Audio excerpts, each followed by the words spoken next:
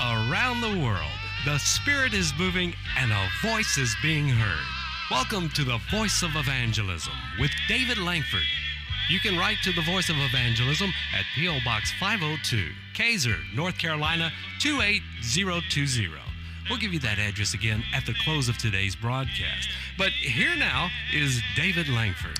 Good evening, friends. Pastor David Langford here today. We'd like to welcome you to the Voice of Evangelism International Ministries. Today is Tuesday, February the 16th, 2021. Boy, as you get older, the weeks are like days, and the days are like weeks as far as time. It just amazes me how quickly, swiftly it's going by. And as my grandmother always said to me, it'll only get faster as you get older. And I somehow think and believe she is right. Hard to believe I'll be 66 years of age Sunday. That's a long time, but as I get older, it's been a short time from just getting out of high school and now past the age of retirement. My. But we can't retire. We're working for the Lord. We've got to keep preaching the gospel, the kingdom of God. We cannot cease in declaring the word of the Most High God. Before we get back into the teaching today, preparing for the darkness, I want to play an old song by Anthony Berger, Ivan Parker, and Kirk Talley. Anthony Berger has gone on to be with the Lord some, 10, 12 years ago, maybe a little longer. I don't know. But it's Anthony's playing the piano, and Ivan and Kirk Talley are singing with him. They're singing this old song entitled Glory Road.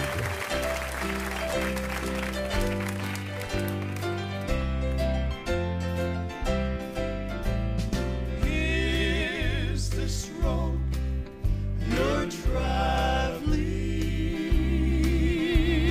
dark, deserted, or ill.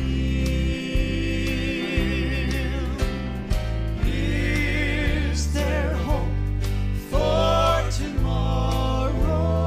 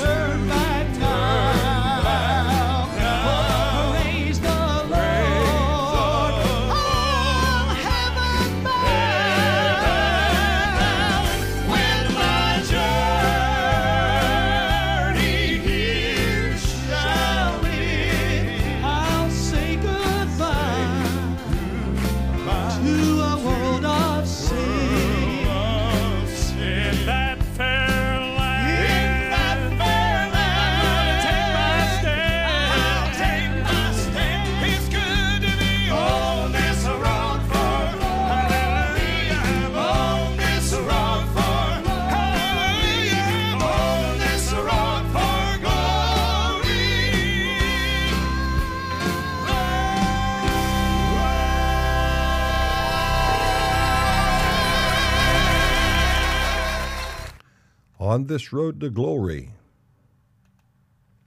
Are you headed for heaven? Are your sins under the blood? Are you washed in the precious, precious blood of the Lamb? I want to reread yesterday's scripture. This teaching series is entitled Preparing for the Darkness, but I want to reread our text. I don't usually do that, but I just sense such inspiration in the scripture text. I want to share it again with you today from John chapter 12, verses 35 and 36. Then Jesus said unto them, Yet a little while is the light with you. Walk while ye have the light, lest darkness come upon you. For he that walketh in darkness knoweth not whither he goeth. While ye have light, believe in the light, that ye may be the children of light. These things spake Jesus, and departed, and did hide himself from them. While ye have light, believe in the light. Believe in it, that ye might be the children, the offspring of the light. I want to go back today for just a moment. I want to pick up on the word communion. We quoted 2 Corinthians 6:14, Be ye not unequally yoked together with unbelievers. For what fellowship hath righteousness with unrighteousness? What communion hath light with darkness? What communion hath light with darkness? If you, as a blood-bought, born-again child of God, have been washed in the blood of the Lamb, you are forbid by the word of God to have fellowship with darkness. We spoke yesterday from Genesis 1, verses 4 and 5, how God divided the light from the darkness. He called the light day, the darkness he called night. He divided them. God has never allowed darkness and light to have communion or cohabitate. They are always separated. Now, I said the word communion. The first portion of that word, it's a two-word. If you were doing English, C-O-M-M. And we use that as community and fellowshipping, being around people. But then we separate that from the word union, U-N-I-O-N, union. We are not to be in union with other unbelievers. We have to only have fellowship with true believers. Now, I suppose this is one of the reasons for so many denominations. Mainly, it evolves around the fact that somebody got a revelation and withdrew from those with whom they were associated with. We know that all the way back to the Catholic dispensation in the early church, and how that Martin Luther, his name was slipping my mind, Martin Luther had his 95 Theses, and he nailed it to the door of the church, and he came out because he said he understood Romans 5:1, man is justified by faith, not sacraments, not sprinkling, baptism, none of those things. He said, this is all done by faith and faith alone. For by grace are you saved through faith, that not of yourselves. It is the gift of God, not of works, lest any man should boast. That's Ephesians chapter 2, verses 8 and 9. The point is, Martin Luther got a revelation. And I suppose from that point onward, as men received insight, divine revelation from God, they would pull out of their existing denomination or those with whom they were in union with. We had the Union Army, and then we had the Confederate. So you see the difference, the dichotomy. When we are truly walking in the light as he is in the light, we do not want to be in union with others or in union with false doctrine. You see, that light pushes away the false doctrine. Now, let me say this. You can believe a wrong or false doctrine and be saved. I said you can believe in a wrong or false doctrine and be saved. I used to believe in the pre-trib rapture. I don't anymore. But I guarantee you I was saved. I don't believe that now. That doesn't mean because I've changed my belief, I'm now saved, or those who don't believe like I believe are not saved. These people are saved. They've just been taught something. They've rehearsed something so much. It's almost brainwashing to a degree, regrettably, and they don't want to talk about it. They don't want to discuss it. All they want to do is fight about it and argue about it. Hey, you believe pre-trib? God bless you. I just happened to go a little further in the Word and couldn't make it work and understood it was a false doctrine. But the point is, we need to grow in grace and in knowledge. Now, I don't break fellowship over that. There are those who do. I promise you, because I'm a post-tribber.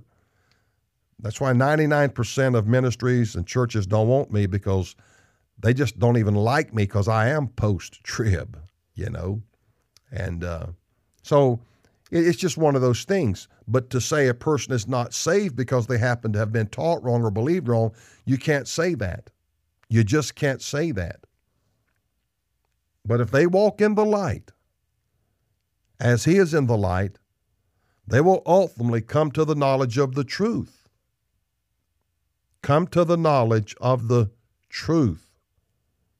That is always possible to every man and every woman who desires to walk in the light as he is in the light. Now, we're not talking about sinners. We're not talking about people who are in flagrant sin. We're talking about people who say, oh, I'm a believer, but they don't believe like you do. See? We know there are those who say, I'm a Christian, I'm a believer, I have faith in God, but they don't believe like we believe.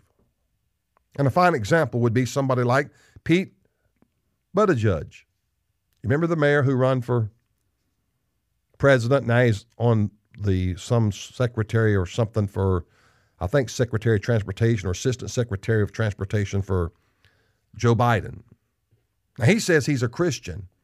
He says he's a man of God. But he's a homosexual. And he has a man I think he calls the man he's married to his husband, so that makes Buttigieg the wife. But he's a man. Too confusing for me. But I've often thought, if I had the mind of Pete Buttigieg, what does his world look like from a homosexual point of view? Now, regrettably, that is a very depraved, very skewed, and without a doubt, troubled mind, the mind of a homosexual. Because there's no doubt they truly see things greatly, greatly different than we see them.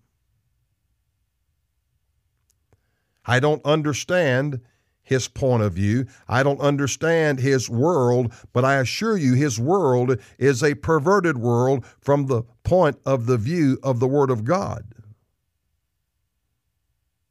God made them male and female, and so let everything produce after its own kind.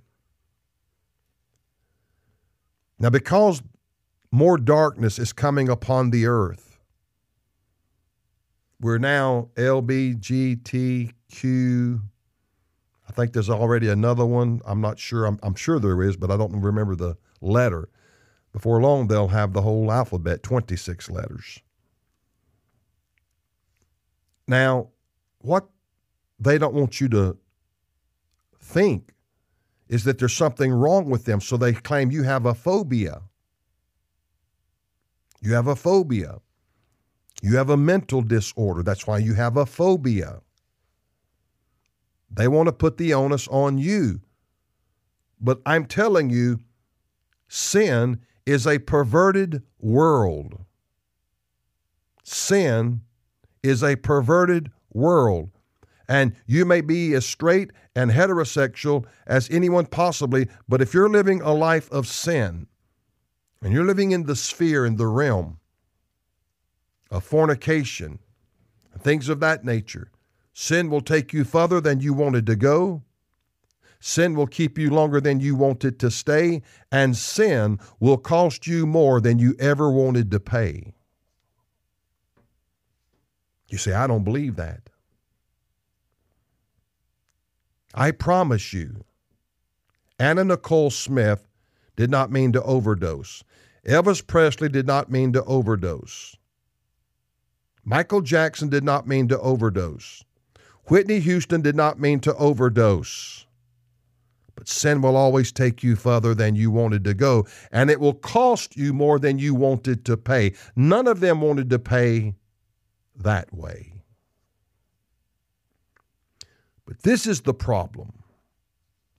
This is the circumstance and situation when you live in a dark world. When you live in that world of darkness, it is so dangerous. I'm going to teach this a little bit later on down in this series, but in the Exodus, when you read about the darkness was so great, it says it can be felt. But when I was studying this out some days ago, rereading it again, I read something that I had forgotten. And it says, and Moses stretched forth his hand toward heaven, and there was a thick darkness in all the land of Egypt 3 days. This is Exodus chapter 10, verse 22. They saw not one another, neither rose any from his place for 3 days. And as I was reading that the other day, it jumped out at me. They were so paralyzed by the power of the darkness, the gravity of the darkness, the thickness of the darkness, neither rose any from his place for 3 days. You know why they were afraid to stand up, to move, or to do anything? It was just that dark. They couldn't see nothing. And that's what that means there. Neither rose any from his place for 3 days. They were afraid to physically even move. That's darkness. I believe, and we'll get into that weeks down the road. That kind of darkness, my friend, is the darkness of hell. But notice what it said first. But in all the dwellings of Israel there was light. But when God sent the darkness was so great, they were afraid to literally, physically move. It was that dark. We're told in Ephesians 5:11, have no fellowship with the unfruitful works of darkness, but rather reprove them. Don't have no fellowship with them, but reprove them. Remember I said yesterday about the Holy Ghost being in churches, or last week I should say, the Holy Ghost being in our churches, how he will reprove men of sin. Who does that? The Holy Ghost. And we're told, have no fellowship with the unfruitful works of darkness, but rather reprove them. That's something that you don't hear preached, reproving or reproof or rebuke. You don't hear that today. These guys are a friendly secret church. How dare they reprove or rebuke anyone or have reproof? We don't want to be in the darkness. That's why we, as Christians, are distraught with our government. It's a government of darkness, deep darkness, thick darkness. You're troubled by it. I'm troubled by it. The only thing that can deliver that and set it free is the light of Jesus Christ, whether they believe that or not. You see, as Christians, and the very fact that we're washed in the blood of Jesus Christ, we are very unique because of our new nature. Till one becomes born again, they possess in their entirety the old nature. We call it the old man. Paul used the term in 2 Corinthians 5:17, therefore, if any man be in Christ, he is a new creature. Old things are passed away. Behold, all things are become new. We are a new creature. We now have a new nature. That old nature's got to be gone. Now, it still lives there. It still abides there. You got to keep it buried. Buried. Brother George Alford, one of the greatest men of God I ever had the privilege of meeting, much less preaching for me. One Sunday morning, he stood there and he quoted the entire book of 1 Corinthians without opening his Bible. And I felt as though I was sitting there and Paul, the apostle, was speaking. He quoted the entire book of 1 Thessalonians, it has 5 chapters. 1 Thessalonians has 5 chapters. He stood there and he just quoted every verse, every word, every chapter. And he had an ability where to put the emphasis and to accent words.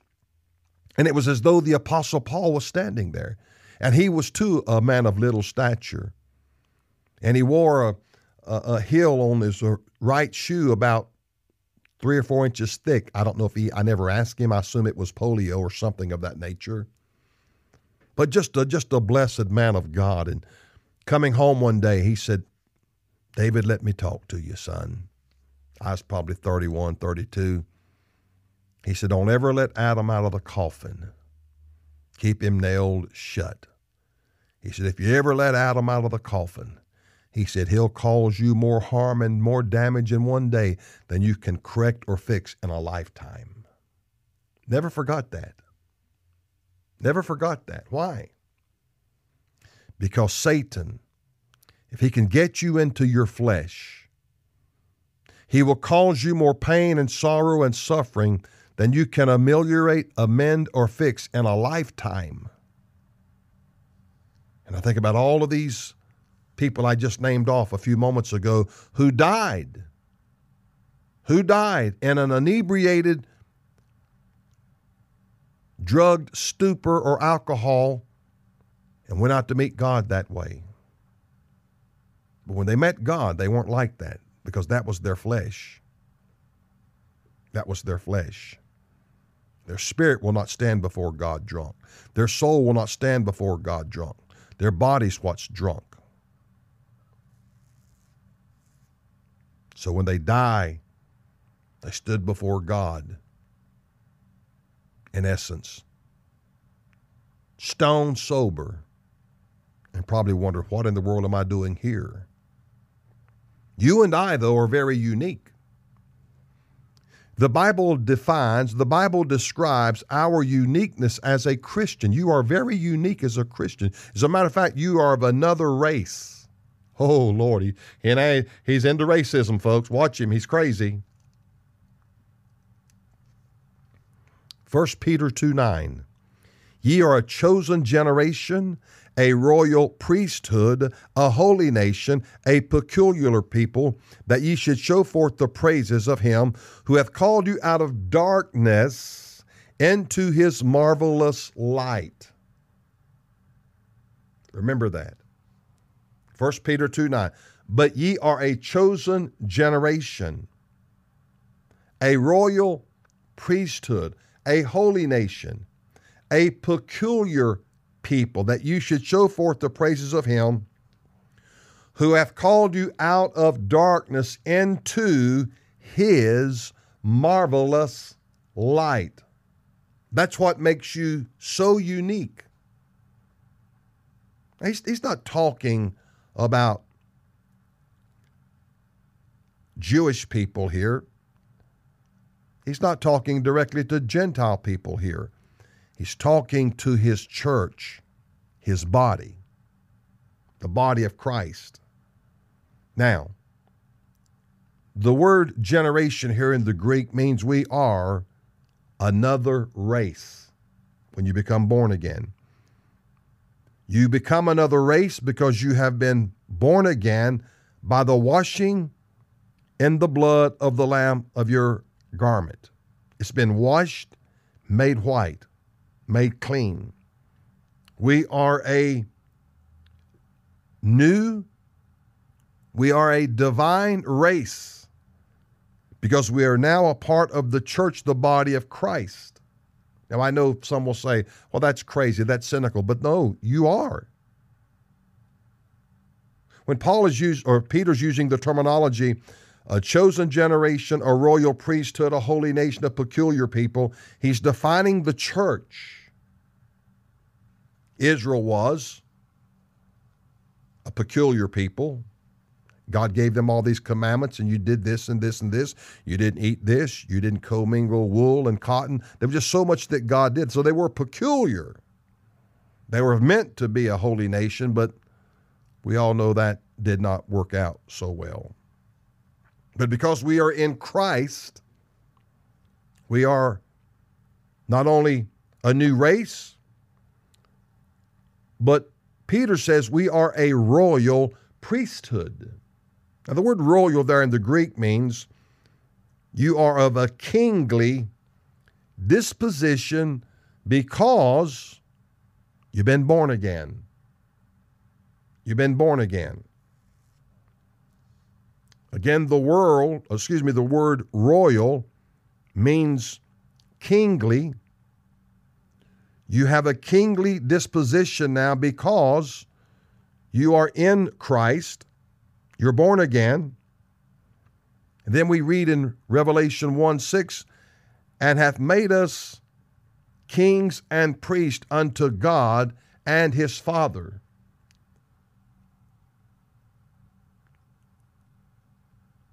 The two words here, royal, priesthood, kingly priesthood. Under the Old Testament, the king could not be the priest, and the priest couldn't be the king. That's what God got so upset with. Saul was the king.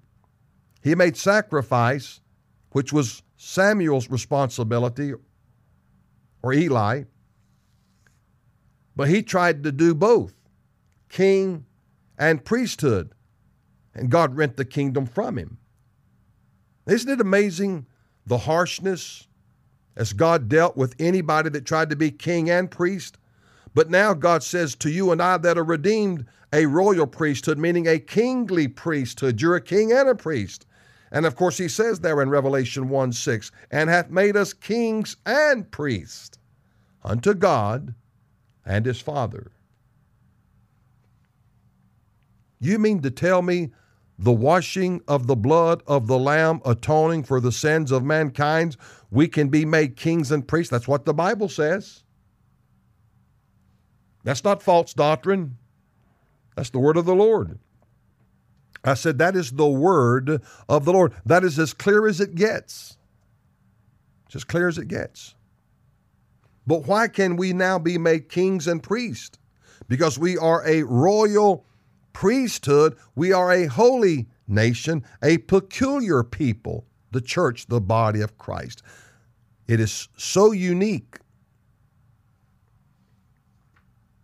The very phrase, holy nation, again, that's what he wanted Israel to be, but Israel failed.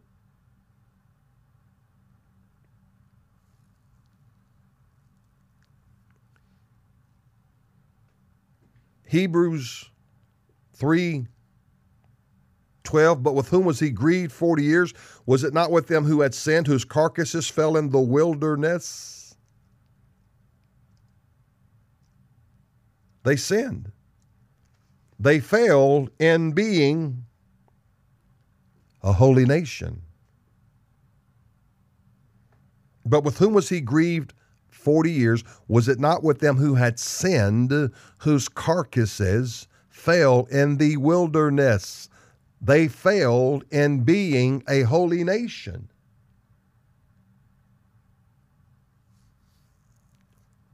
We're told in Hebrews 3:12, take heed, brethren, lest there be in any of you an evil heart of unbelief in departing from the living God. When you depart from God, you lose that stature of being a holy people, a holy nation, a royal priesthood.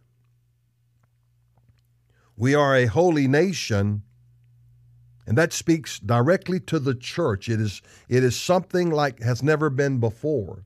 Israel was a nation of people, a chosen people, an elected people. God made a covenant with a man called Abraham, who left his dad Terah, who was an idol maker. Abraham left all that, heard the voice of God, and God said, leave your family and everything and follow me. I'll tell you where to go. Now, as a holy nation, by the blood of the Lamb, now both Jews and Gentiles can be a part of that, and they can be a royal priesthood, a holy nation, a peculiar people. They can be a chosen generation. Again, the word generation meaning race. You become a chosen race. Now, I'm not going to get out here in left field, but the church, the body of Christ, is truly a supernatural race of beings. You say, well, that's pretty far out there. I understand that. How well do I understand that? But think about what I'm about to say. We don't see that in its fullness now. We don't see that yet. But when we die and go to the grave, and when Jesus Christ returns and resurrects the dead in Christ, you will see that supernatural human race of people. Then they will be seen, because we're going to get a body just like the body of our Lord Jesus Christ. And then the world, the carnal people, fleshly people, are going to see a race of superhuman beings that are immortal and incorruptible. You say, that sounds so far out there. Reread it, 1 Corinthians chapter 15. This mortal must put on immortality. This corruptible must put on corruption. Can you imagine the right to say, I'm immortal? I'm immortal. Well, that's crazy. A supernatural human race, that's right. You'll be known as you were known. Jesus was like he was before he died, except now he had a glorified body. Superhuman race. Chosen generation, chosen race, royal priesthood, a holy nation, a peculiar people. You think that's not being different? Peculiar? Absolutely phenomenal. So this holy nation of people, as I said, is the church, the body of Christ. And the church must keep itself pure. How do I keep myself pure? By bathing my mind, my spirit, my soul in the Word of God. Ephesians 5:26, that he might sanctify and cleanse it with the washing of water by the word. You see, the word of God is like water. It'll wash your soul and your spirit and keep you clean. What do you think David meant in Psalms 119, verse 11? Thy word have I hid in my heart that I might not sin against thee. You see, if you've got God's word in your heart and temptation arises, a verse may come out of your heart and say, thus saith the Lord. Don't do that, because Jesus said the Holy Spirit will bring all things to your remembrance. Now, there are things I remember out of the Bible. I don't have them memorized, but by the quickening of the Holy Spirit, I remember them. I don't have them memorized. There's verses I have forgotten. And then I'll be rereading my Bible. I'll say, well, I know that verse. Hadn't used it in a long time. But God, through the Holy Spirit, can quicken your mind and bring that word that he wants you to have at that particular time. Now, one of the greatest things that God is going to do through his church, the body of Christ, he's going to reconcile the Jews and the Gentiles and bring them back together. If you are not an Israelite, then you are emphatically a Gentile. I'm not going to get into the jewelry and all of those things. But God is going to do something that only he can do. And take those who were born under the law, just like Christ. That's all they knew. That's all they were taught. And then, of course, Jesus came. They rejected him. They're still in darkness. Romans 11:25, blindness in part has happened unto Israel until the fullness of the Gentiles be come in. So they're going to remain blind until God does what he's going to do in finishing with the Gentiles. I believe the Gentile dispensation is waning to some degree. You say, well, how can that be? Well, in 67, Israel got the other side, the other half of Jerusalem. Under the Trump administration, the U.S. Embassy was moved from Tel Aviv to Jerusalem, recognizing that as the eternal capital of Israel. So it looks in those manners as though the time of the Gentiles is winding up. This is the prophecy of Christ in Luke 21. Luke 21:24. They shall fall by the edge of the sword and shall be led away captive into all nations, and Jerusalem shall be trodden down of the Gentiles until the times of the Gentiles be fulfilled. Until the times of the Gentiles be fulfilled. Those were the words of Jesus Christ.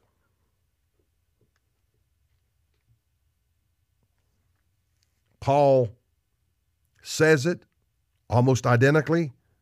Then Romans 11:25, blindness in part is happened to Israel until the fullness of the Gentiles be come in. So there's your fullness, till the times of the Gentiles be fulfilled. God is going to uniquely join us together. It's a spiritual union. It is a spiritual union. It will be spiritual communion. Communion. Ephesians 2:15, having abolished in his flesh the enmity or the hostilities. Anytime you read the word enmity, it's a word that defines being hostile toward God. Having abolished in his flesh. Jesus abolished that hostility by coming a man and dying on the cross. He put it out. He put out the hostility between you and I and him, or let's say the Father. Jesus was the mediator between God and man, the man Christ Jesus. He was the go-between. He was the mediator. So here in Ephesians 2:15, having abolished, done away with it, just like an abolitionist, having abolished in his flesh the enmity or the hostilities, even the law of commandments contained in the ordinances. All of the law was being done away with. For to make in himself of twain, that is the body of Jesus, one new man. You could say one new nation, peculiar people, royal priesthood,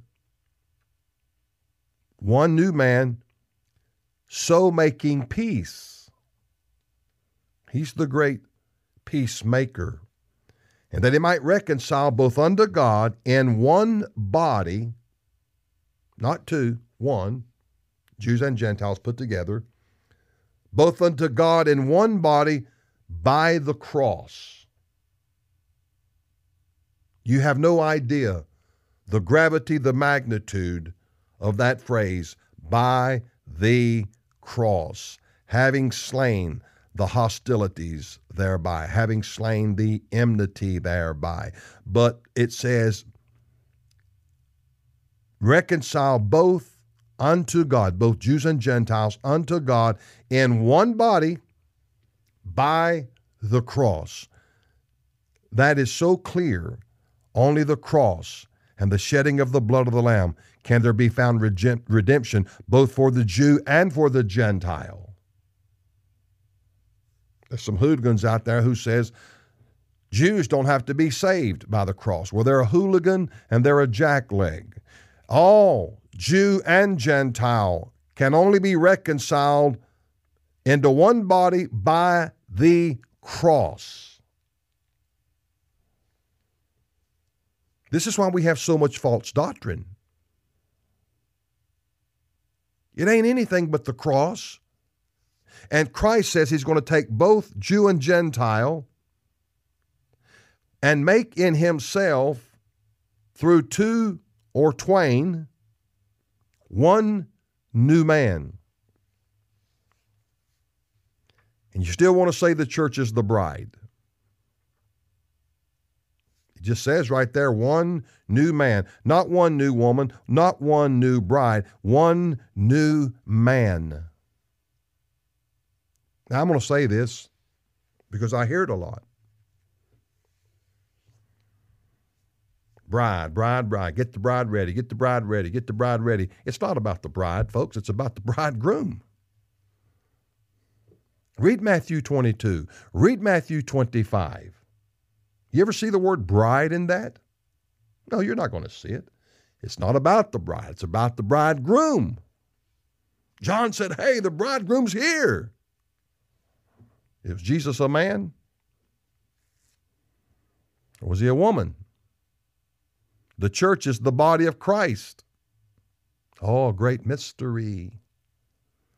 But Paul says here in Ephesians 2:15, one new man, so making peace, and that he might reconcile both unto God in one body by the cross. By the cross, folks, by the cross. Salvation is in nothing else. What a beautiful capability through what he did on the cross. Forget the forgiveness of sins, healing provided in the atonement, promised the Holy Ghost. He had to die before we could get the Holy Ghost, folks. If people only knew and read and studied their Bibles like they should, they wouldn't be so illiterate. Jesus does all of this, but he did it through the work on the cross, even reconciling both Jews and Gentiles. One new man in one body by the cross. The body is the body of Christ. That's why you have to really grasp, it is only the shed blood on the cross that redeems. Redemption can be found in nothing else. Reconciliation can be found in nothing else. How do the great number in Revelation chapter 7, verse 14, this great number, John said, who are these? Or the angel said, who are these? And John said, thou knowest. These are they which came out of great tribulation and have washed their robes and made them white in what? The blood of the Lamb. Hallelujah. My God, I feel the Holy Ghost. In the blood of the Lamb. I am saved. I am redeemed. I am cleansed. I am forgiven by the blood of Jesus Christ. Oh, what power, wondrous working power in the blood of the Lamb. The great song that Andre Crouch wrote, the blood will never, ever lose its power. The power is in the blood and in nothing else. The blood. The cross. These life coach teachers aren't going to help you. They're going to hinder you. They're going to impede you. They'll ultimately damn your soul. You really believe that? I believe that with all of my heart. I believe that. I believe that. Because they are hirelings. $1 million books, $1 million jets, $1 million edifices, begging for millions every month. And I shared with you, I think 2 weeks ago, where we're in 100 countries. People are listening to the voice of evangelism. 100 countries. You are doing that. You are the impetus behind our ability to go. You're the one that's the impetus and the power and the effort behind that. I'm just the little delivery boy, putting the newspaper in the mailbox. That's all I do. I'm nothing. Never have been, never will be. Don't want to be anything. My God, to whom much is given, much is required. All I want to know is, like Paul, Jesus Christ and Him crucified. That's all Paul wanted to know. You imagine that vast knowledge that man had, having studied under the feet of Gamaliel? All I want to know is Jesus Christ and Him crucified. And know him in the power of the resurrection. My Lord, the power of the resurrection, that I might know Him. And I suffered the loss of all things, and do count them but dung. Well, now, Brother Langford, I cannot consider the stature and position that I possess to count all things but dung, that I might know this man you call Jesus. If you ever get to know Him, you'll say all things are worthless and fruitless, and I don't need them. I just need more of Jesus. I'm not going to rehash the programs I did several weeks ago, but we don't need a president. We need a move of God.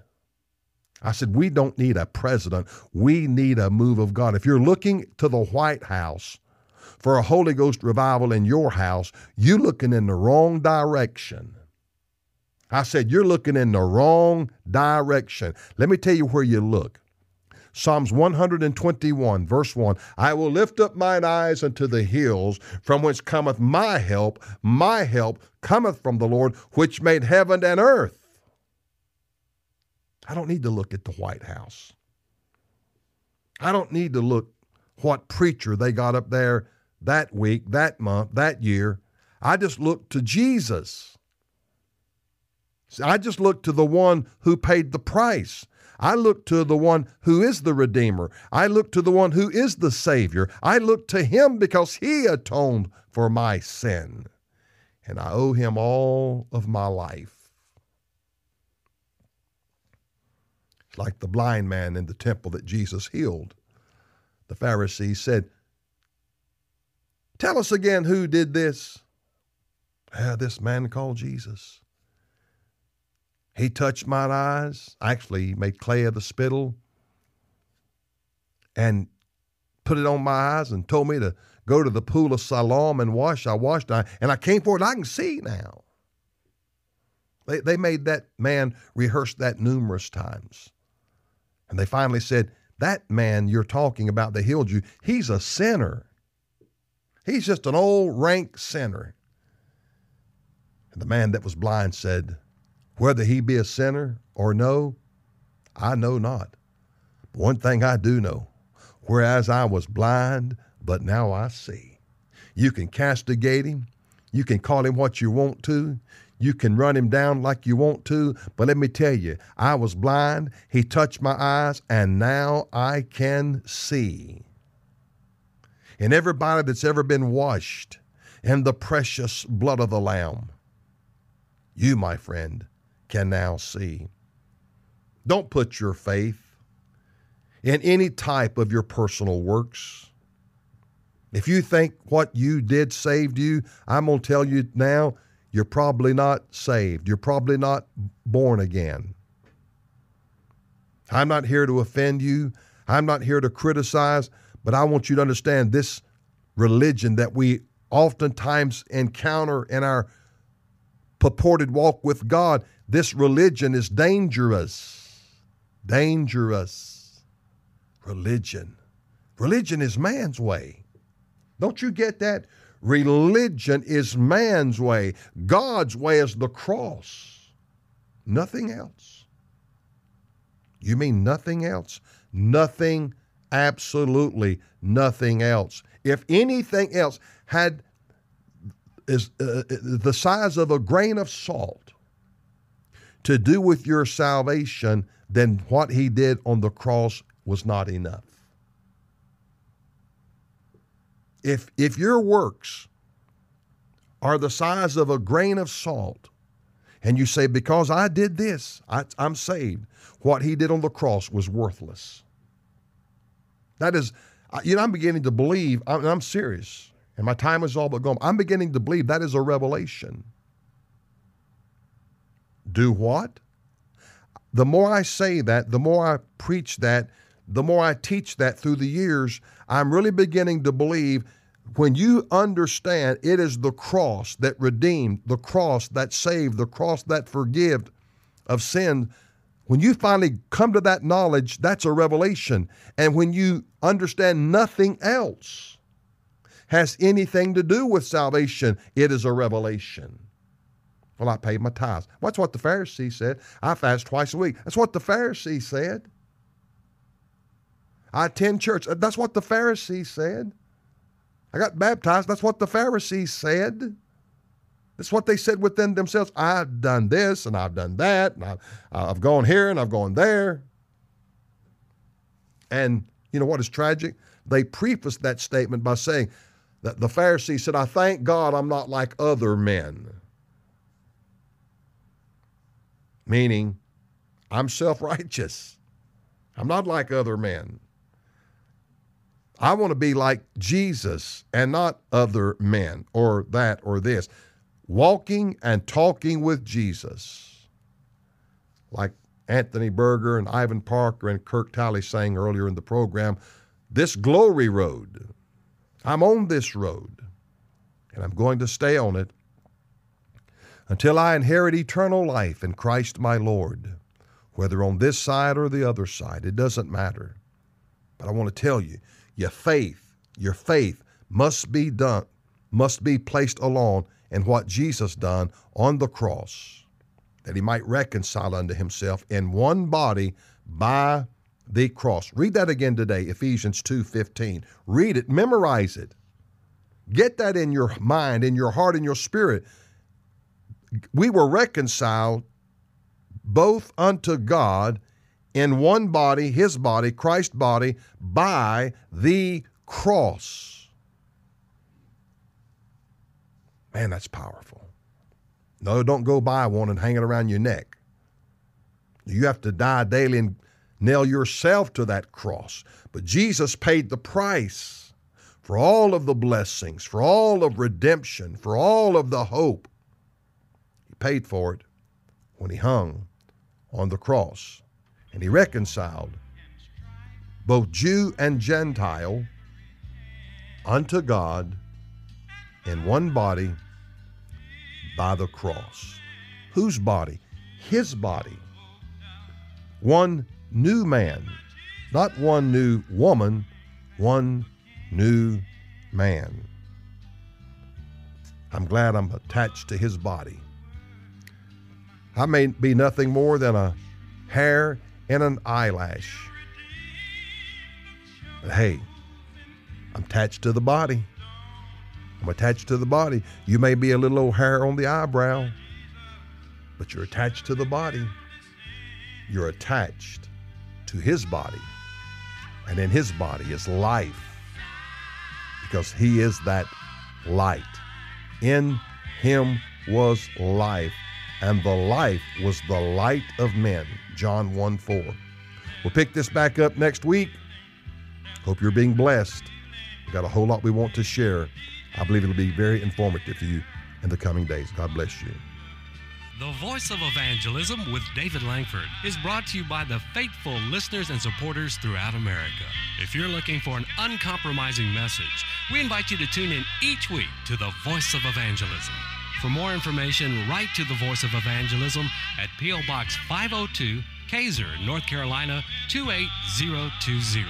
That's P.O. Box 502, Kaiser, North Carolina 28020.